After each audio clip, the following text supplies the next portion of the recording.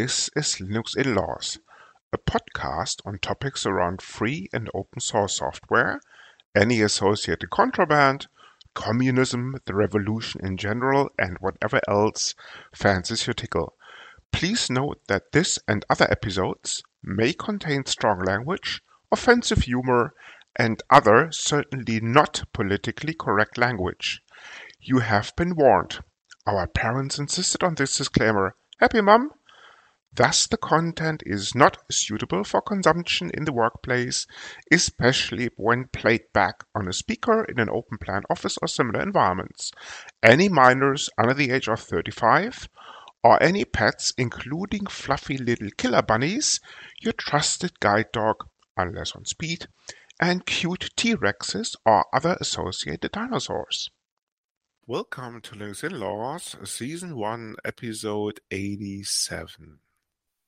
Martin, how are things in the Empire?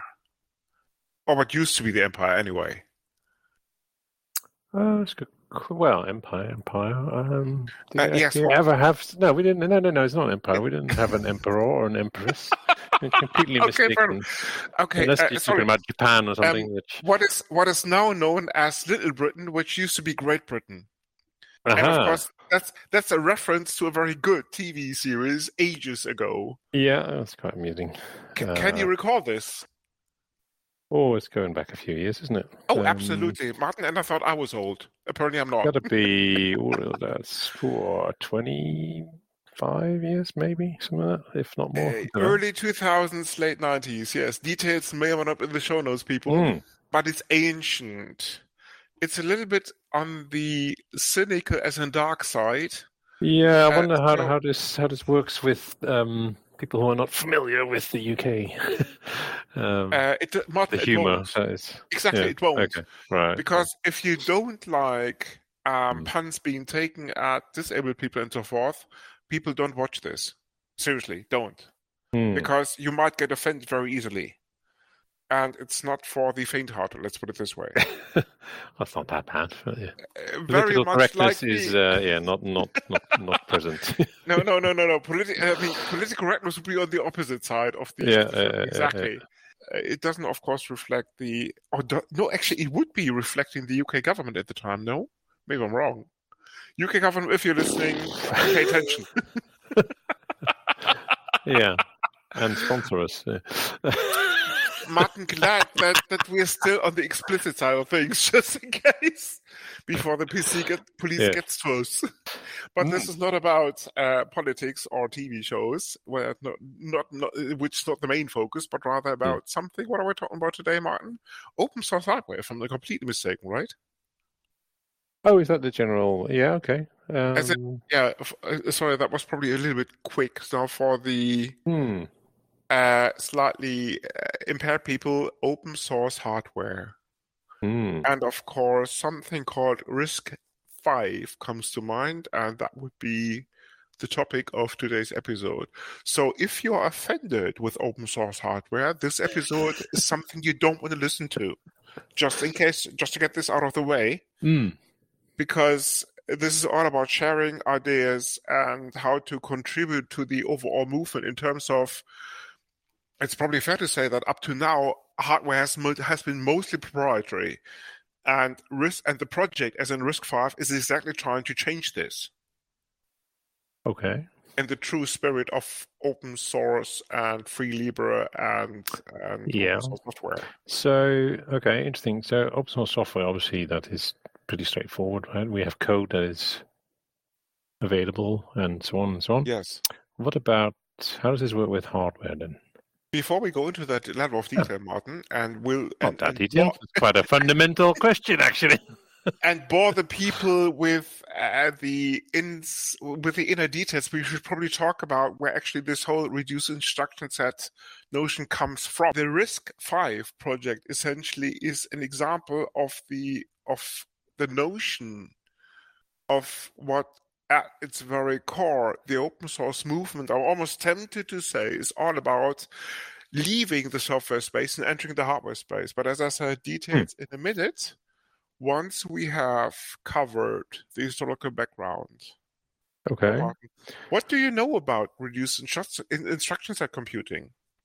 Well, they are sort of contrary to complex instruction sets.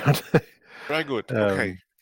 And as the name says, let's go back there's to a reduced set of instructions. But yeah, I think one of the main principles I remember was that it executes in one clock tick or something. That's one thing. Very good.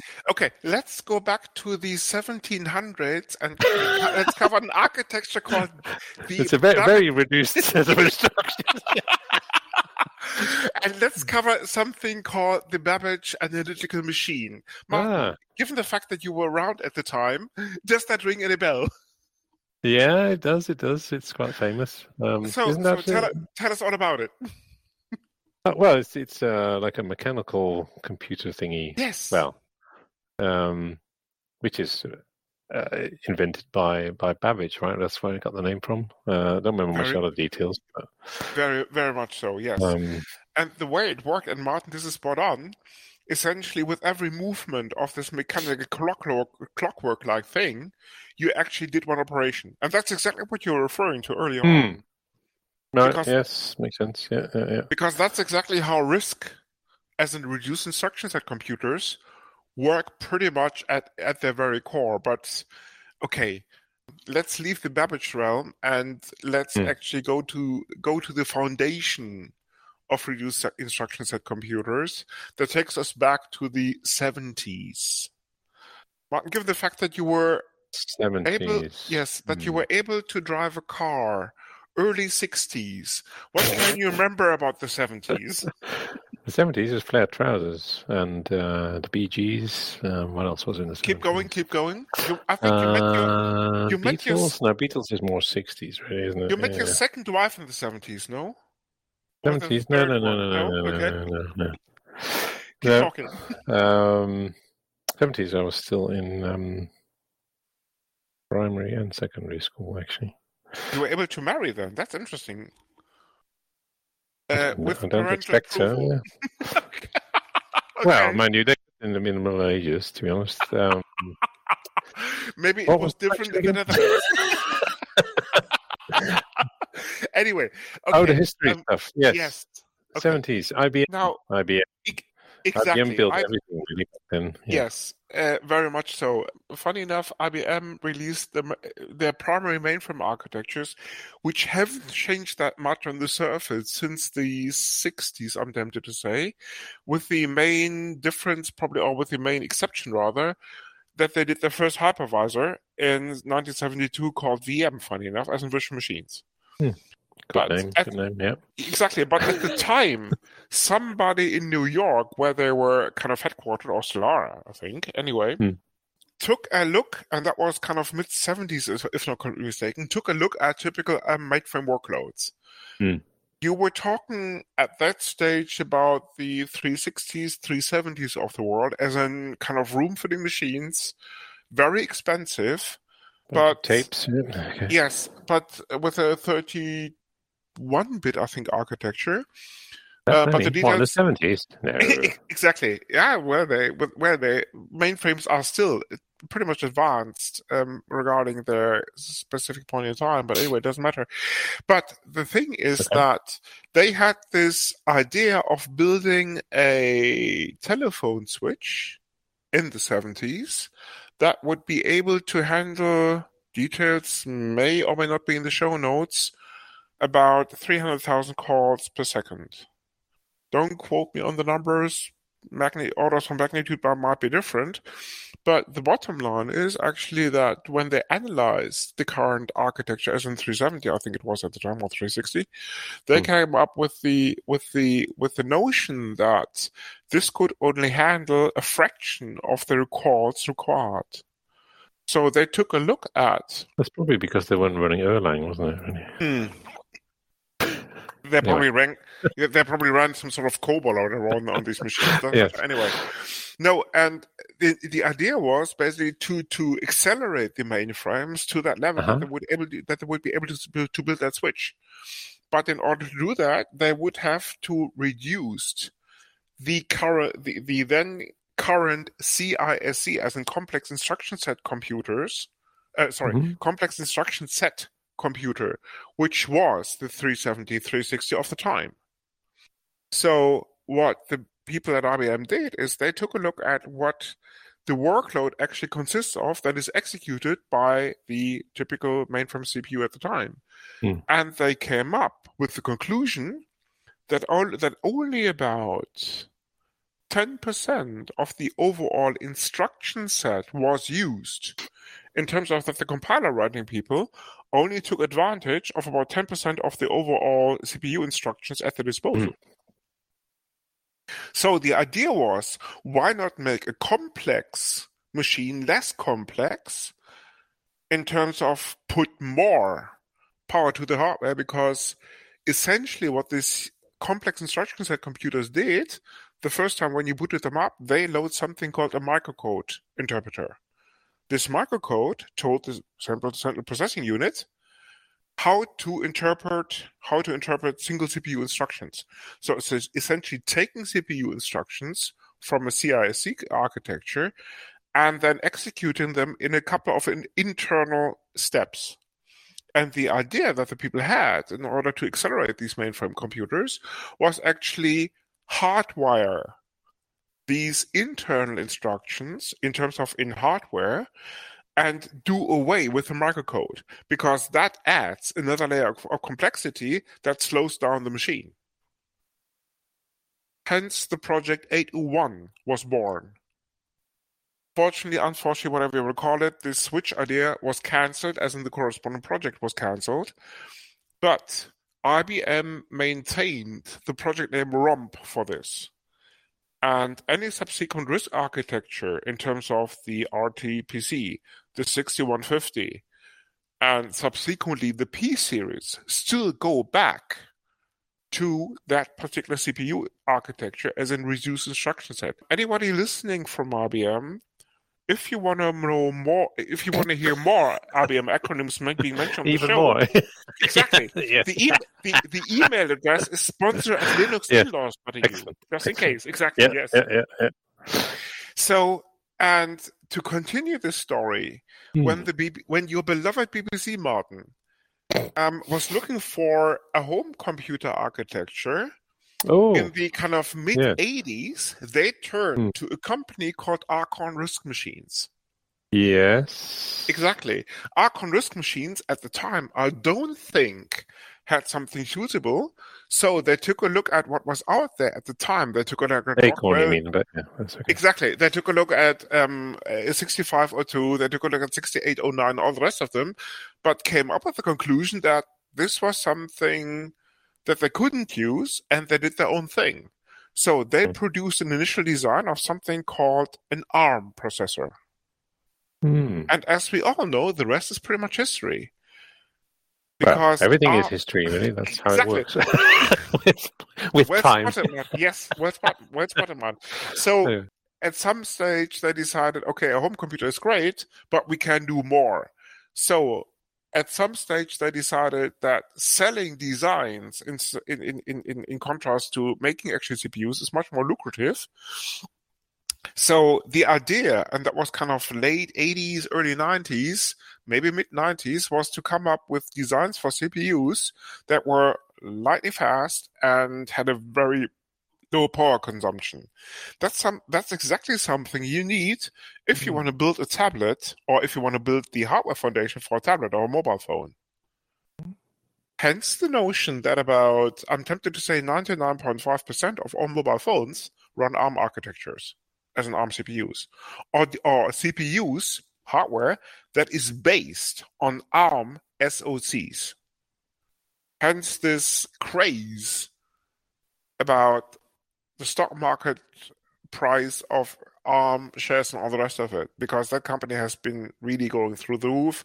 Never mind, I think they were quiet a couple of years back, or there was discussion about them being quiet a couple of years back. That didn't go ahead. Details may have not been in the show notes, but anyway. I think NVIDIA tried to buy them, but that wasn't allowed. Suffice it to say, they still make money, and quite a lot of it. And other RISC architectures are still around.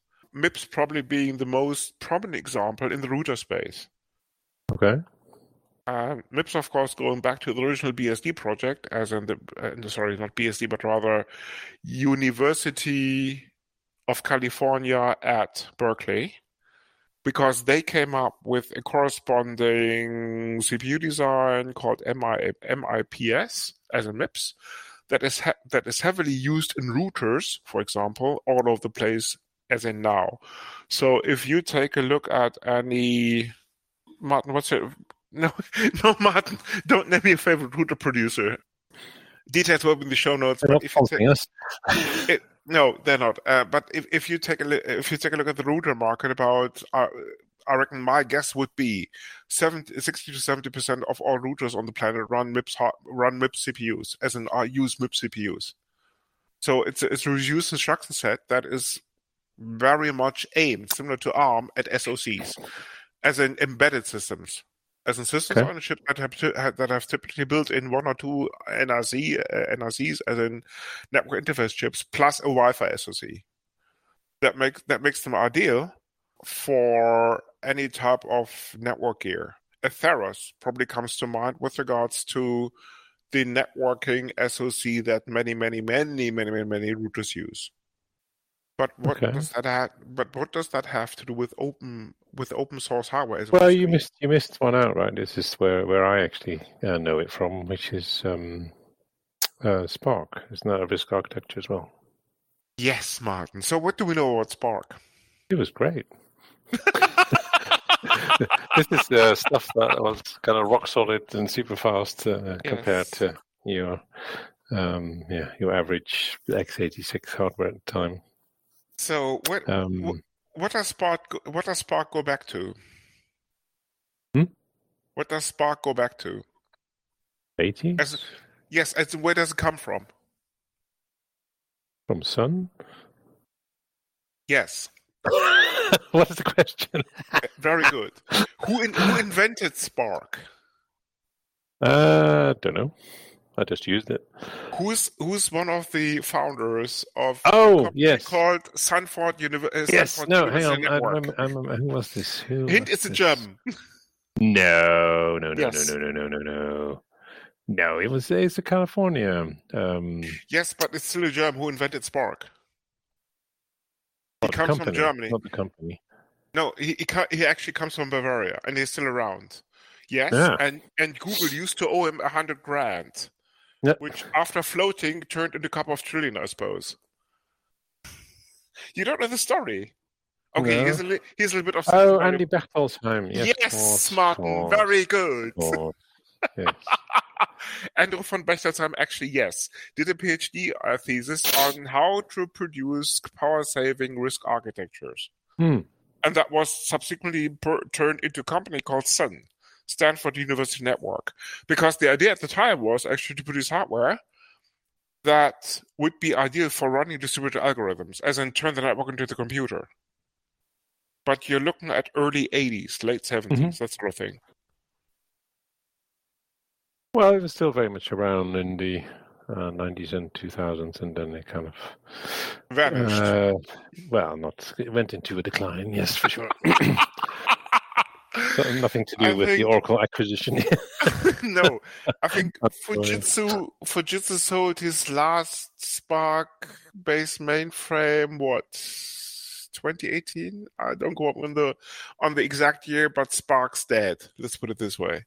There's no more hardware, probably just for maintenance reasons, but at the end of the day, it's just legacy. And which is a shame, by the way. I came across a customer the other day who was running some Spark machines still, so that was interesting. Okay, probably running Solaris, right? No, they were running. Yeah, actually, no, yes, they were running Solaris, but no. But what's funny was even they're running they had what? like 40 cores and stuff. Yeah. Sorry, they were running what? I didn't. No, they were running a Linux on it. Yeah. Linux, that's possible too. Although I reckon that machine was 30 years old. I don't know. I didn't ask. But it was still running. Okay. I had quite a few of them. Yeah. Fair enough. Doing probably some sort of core banking system that cannot be touched for legal reasons or all the rest of it. Maybe I'm wrong. Well, I mean, yeah, it was still functional hardware, so they used it for lots of Okay, testing and development interesting. And they were activities. running Linux on it. Wow. Okay. I think Spark was the second or third risk-based architecture that entered the kernel back in the 90s when Linux was still young.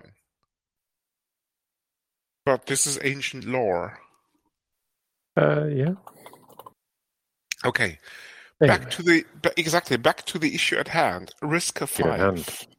Exactly. RISC-V. Yes, RISC-V. So, are they the first to open up their architecture? A couple of companies, and details will be in the show notes in terms of link to the project homepage.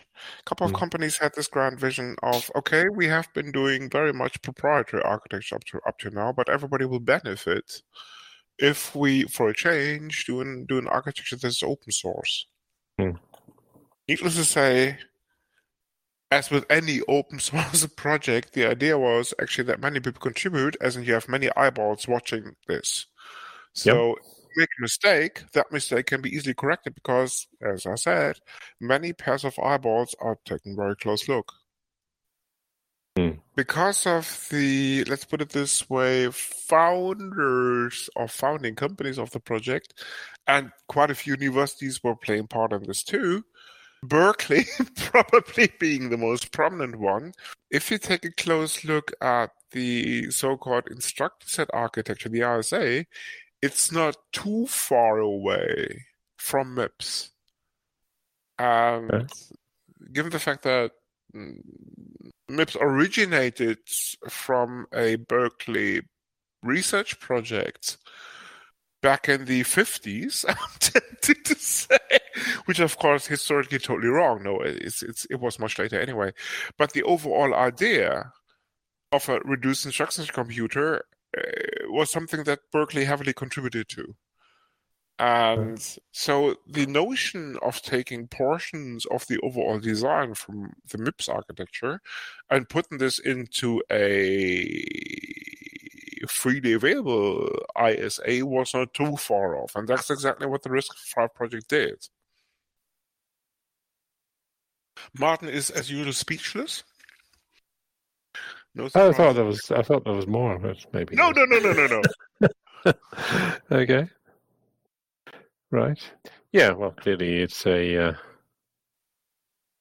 let's say, a sensible idea, similar to open sourcing software. Why not open source your hardware designs? Absolutely. The trouble is, of course, that if you take a close look at the specification, and the details will be in the show notes, people, and word of advice, if you cannot get to sleep at night, the hardware specification of the RISC-V architecture is something really that will help to get you to that sleep that you have been so longing for.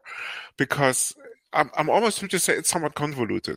It starts with the main differentiation of a threefold overall high-level separation.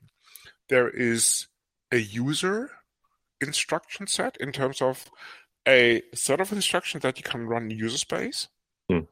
The usual adding, subtracting, and comparing stuff.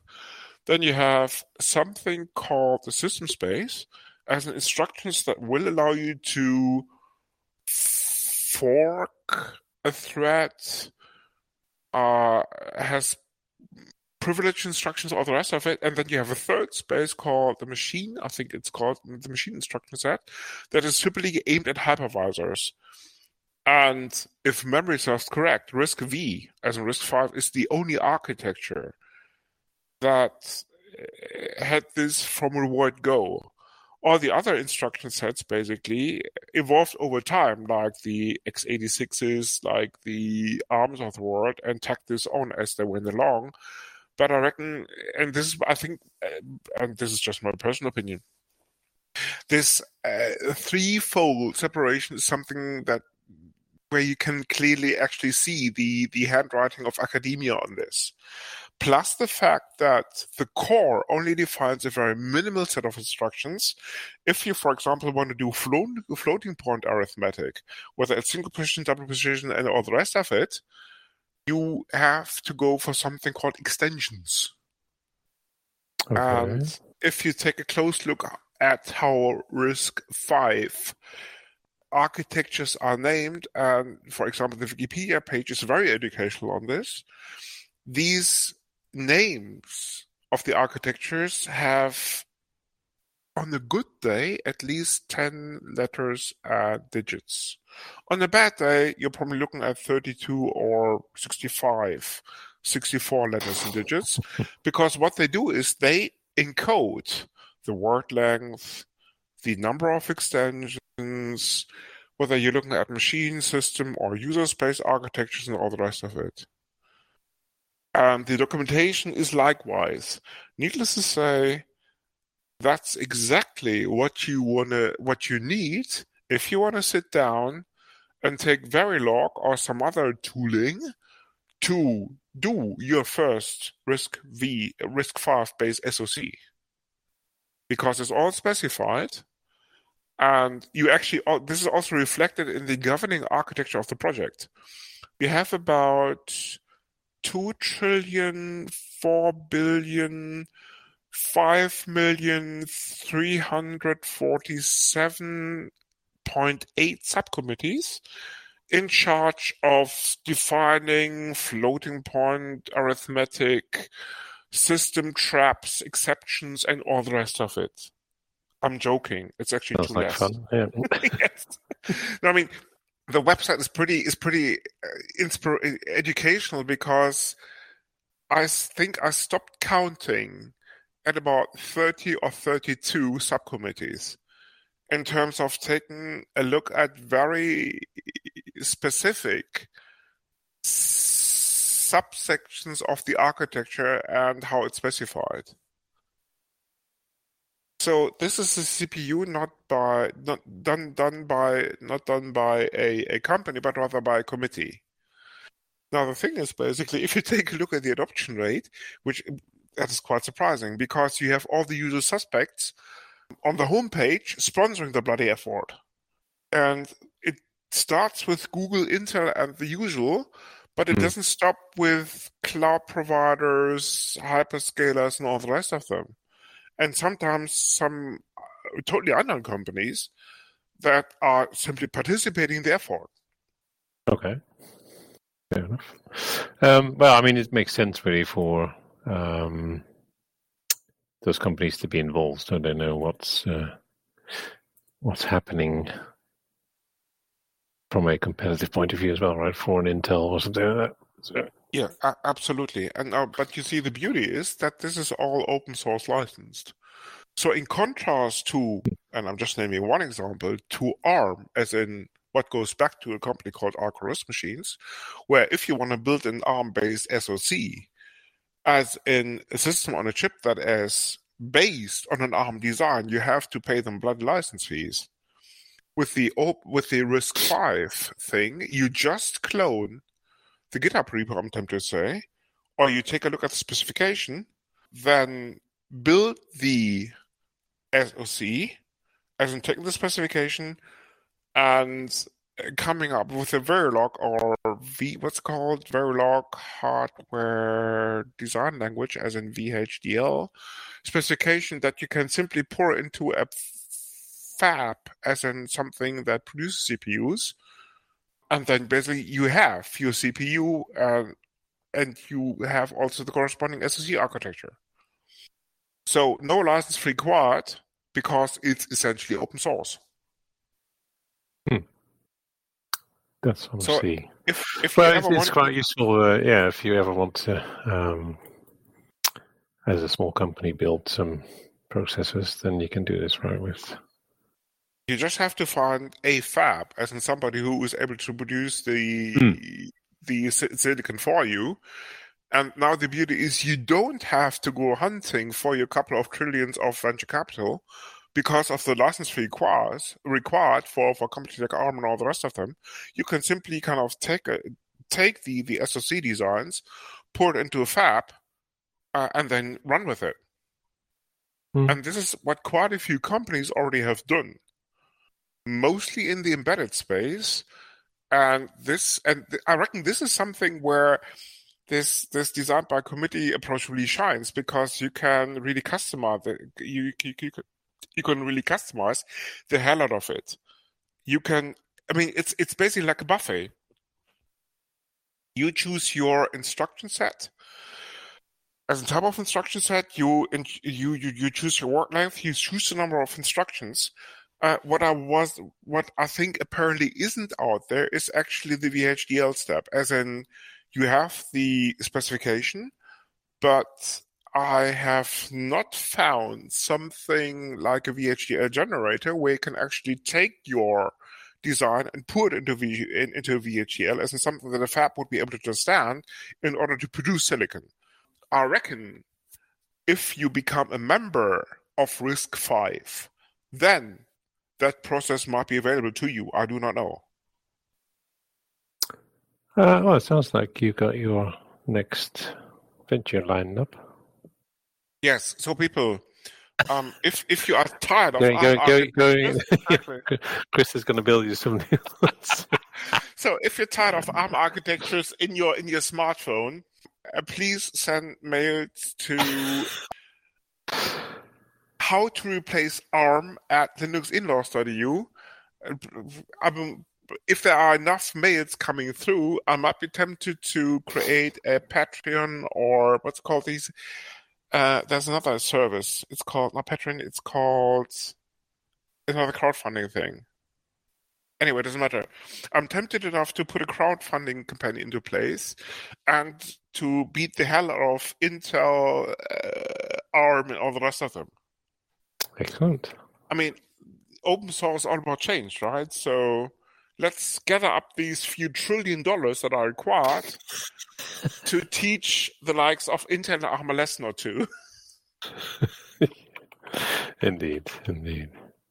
But jokes aside, people, although it's somewhat esoterical, fair enough, but this project really has the potential to, I wouldn't say replace ARM or the likes of Intel or the likes of AMD or whatever, because it's just too nascent at the moment, but they have captured a good deal of market share, especially in the embedded space already.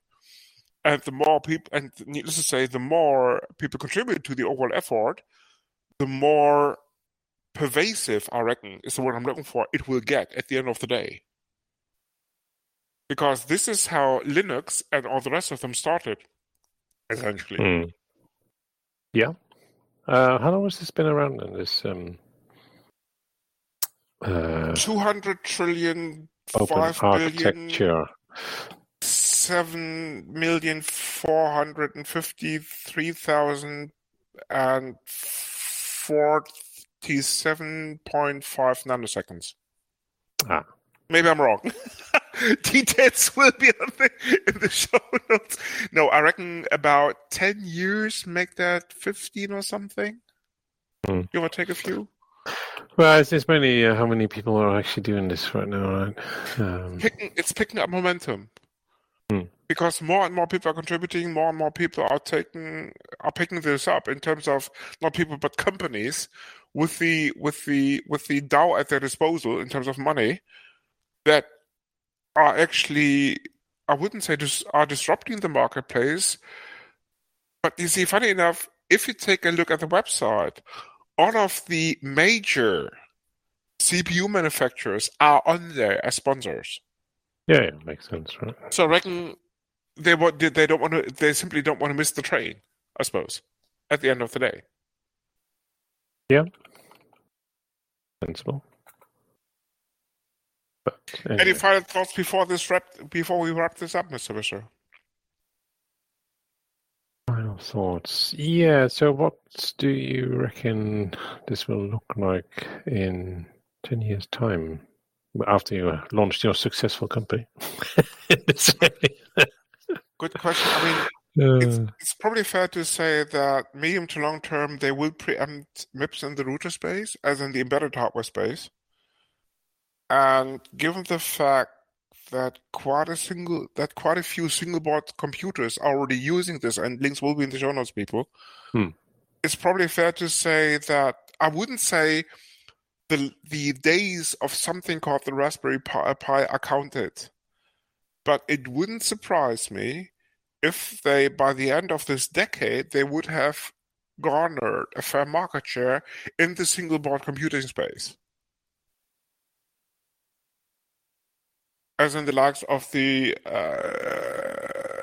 what are they called, Banana Pis, Raspberry Pis, and all the rest of them. Because it starts essentially there.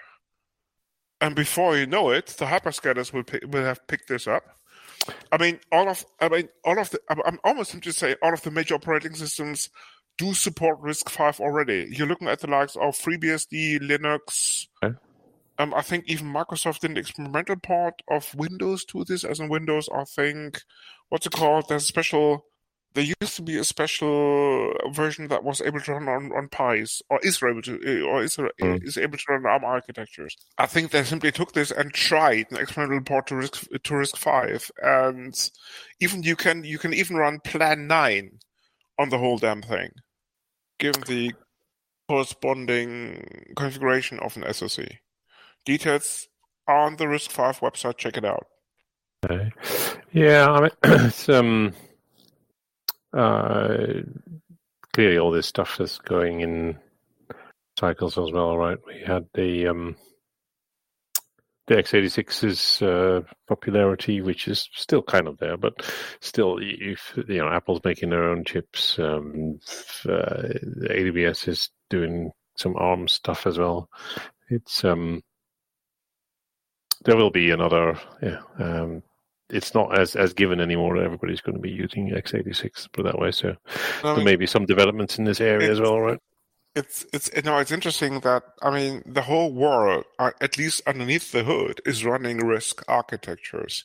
Intel made the switch, I think, about 20 years ago with one of the last Pentiums, where they actually put a RISC core underneath a CISC shell. Exactly.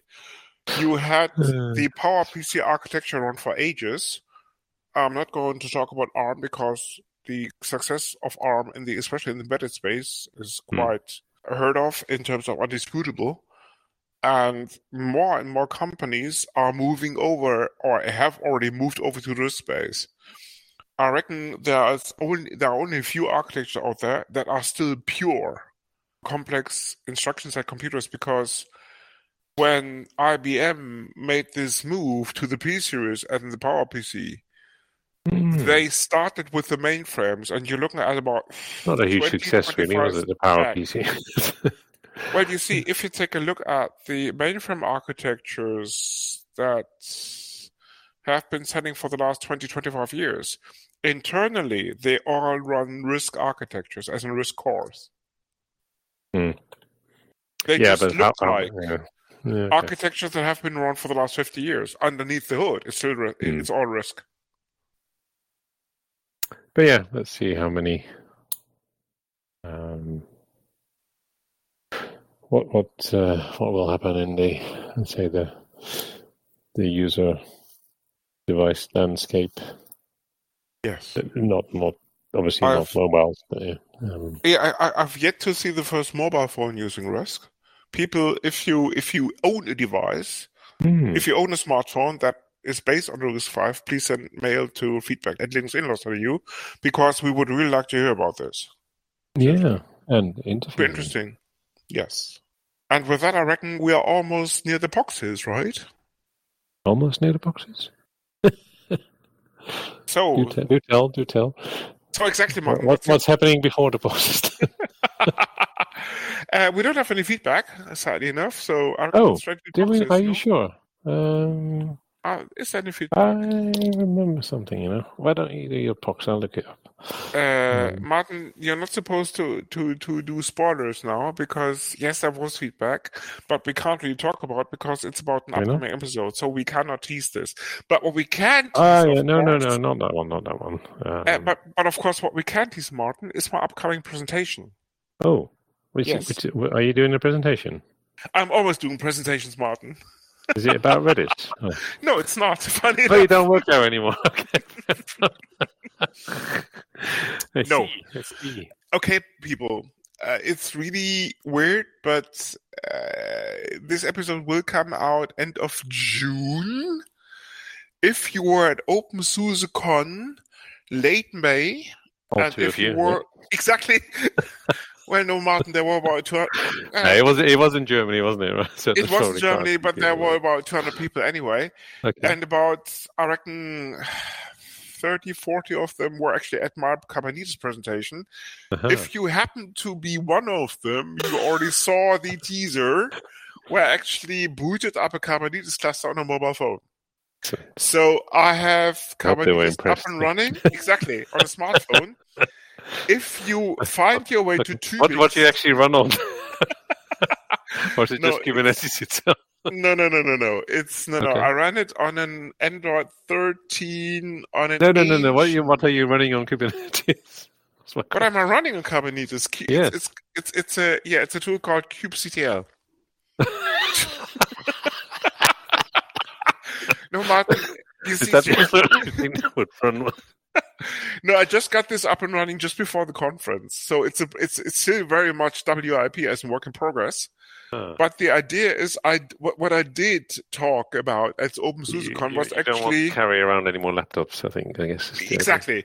No, what I demoed actually before I booted up the Kubernetes cluster on that mobile phone was actually how you run a small web server on your ordinary Kubernetes cluster in terms of what does the code base look like, how do you package it and all the rest of it.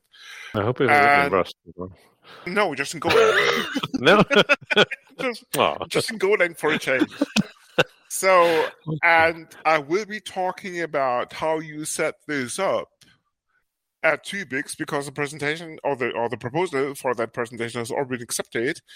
And if you happen to be in southern Germany on the 1st of July, which is about, anywhere specific in southern Germany? In Tübingen. Because that's, of course, what Tübingen refers to. The whole thing takes place on the 1st of July in Tübingen. It's a community event. So you just show up, you just bring a cake with you. Yeah, cake.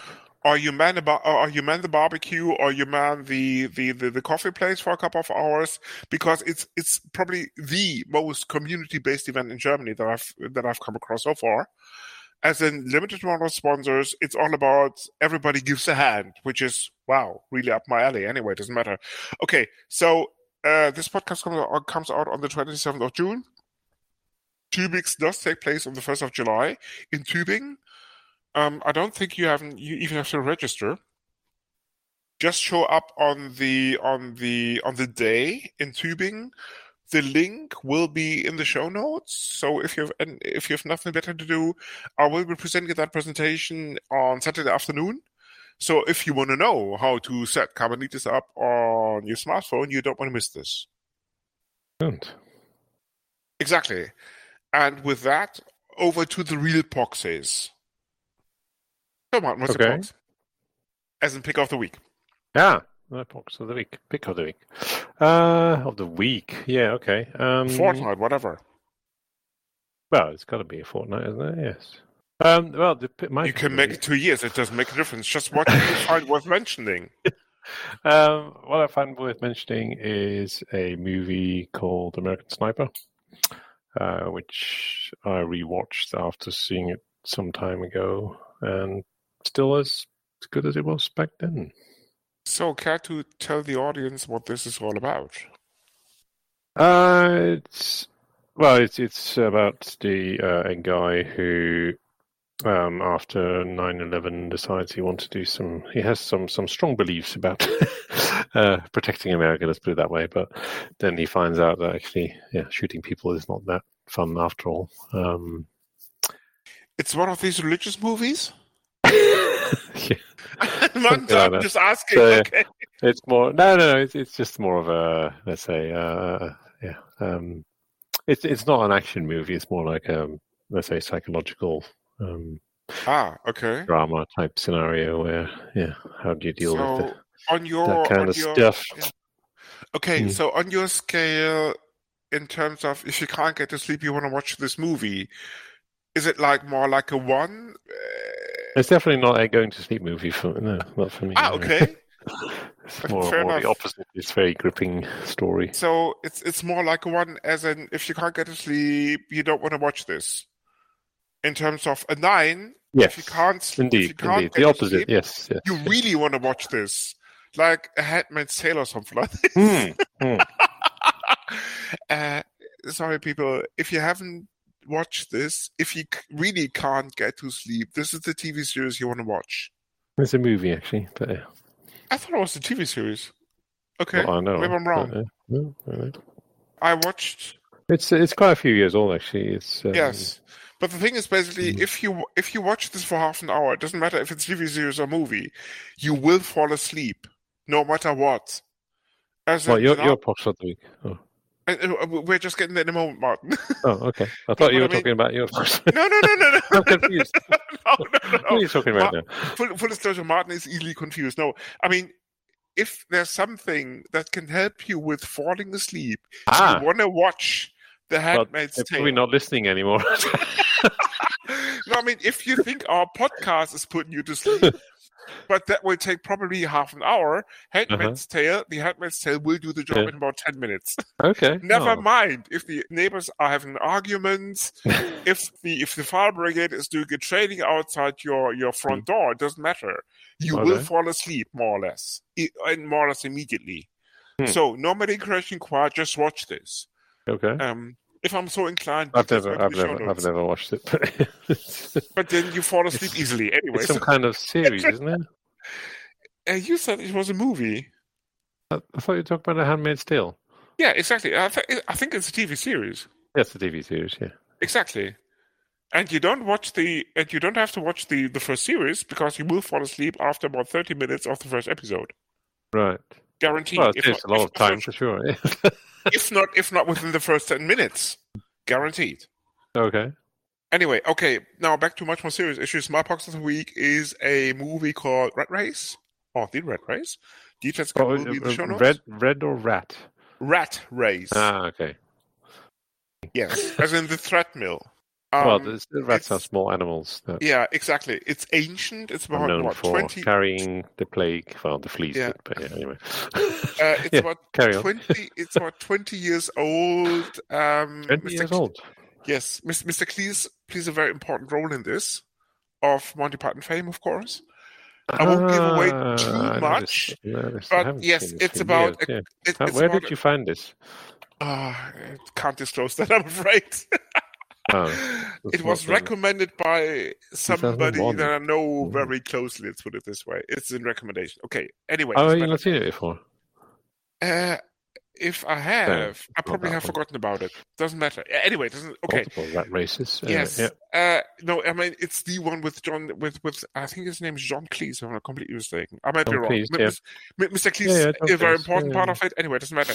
It's about a competition, and it. Rowan Atkinson is on it as well. Correct. Yes, and saying that this is very funny is really understating the whole fact. So if you just love humorous movies, that's the one you don't want to miss. As I said, it's ancient details within the show notes. And with that, Martin, I think we have reached the end of the episode. Okay. I need to find out where it is watchable. I haven't seen it for years. Maybe Netflix, maybe... What's it called? Netflix. What's it called? Oldmovies.com, no? Is that such a thing? I'm just making this up as I go along. I don't know. No, jokes aside. Maybe Amazon has it in its legacy movie section. I do not know. Anyway, people, I hope you have enjoyed listening to this episode as much as we had recording this. Thank you for listening, and see you on the other side. This is the Linux In-Laws. You come for the knowledge, but stay for the madness.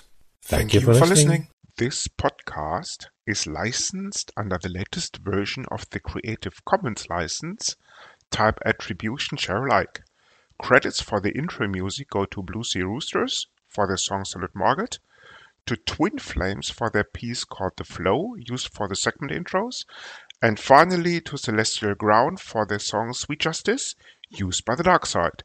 You find these and other ditties licensed under CC at Jamendo, a website dedicated to liberate the music industry from choking copyright legislation and other crap concepts.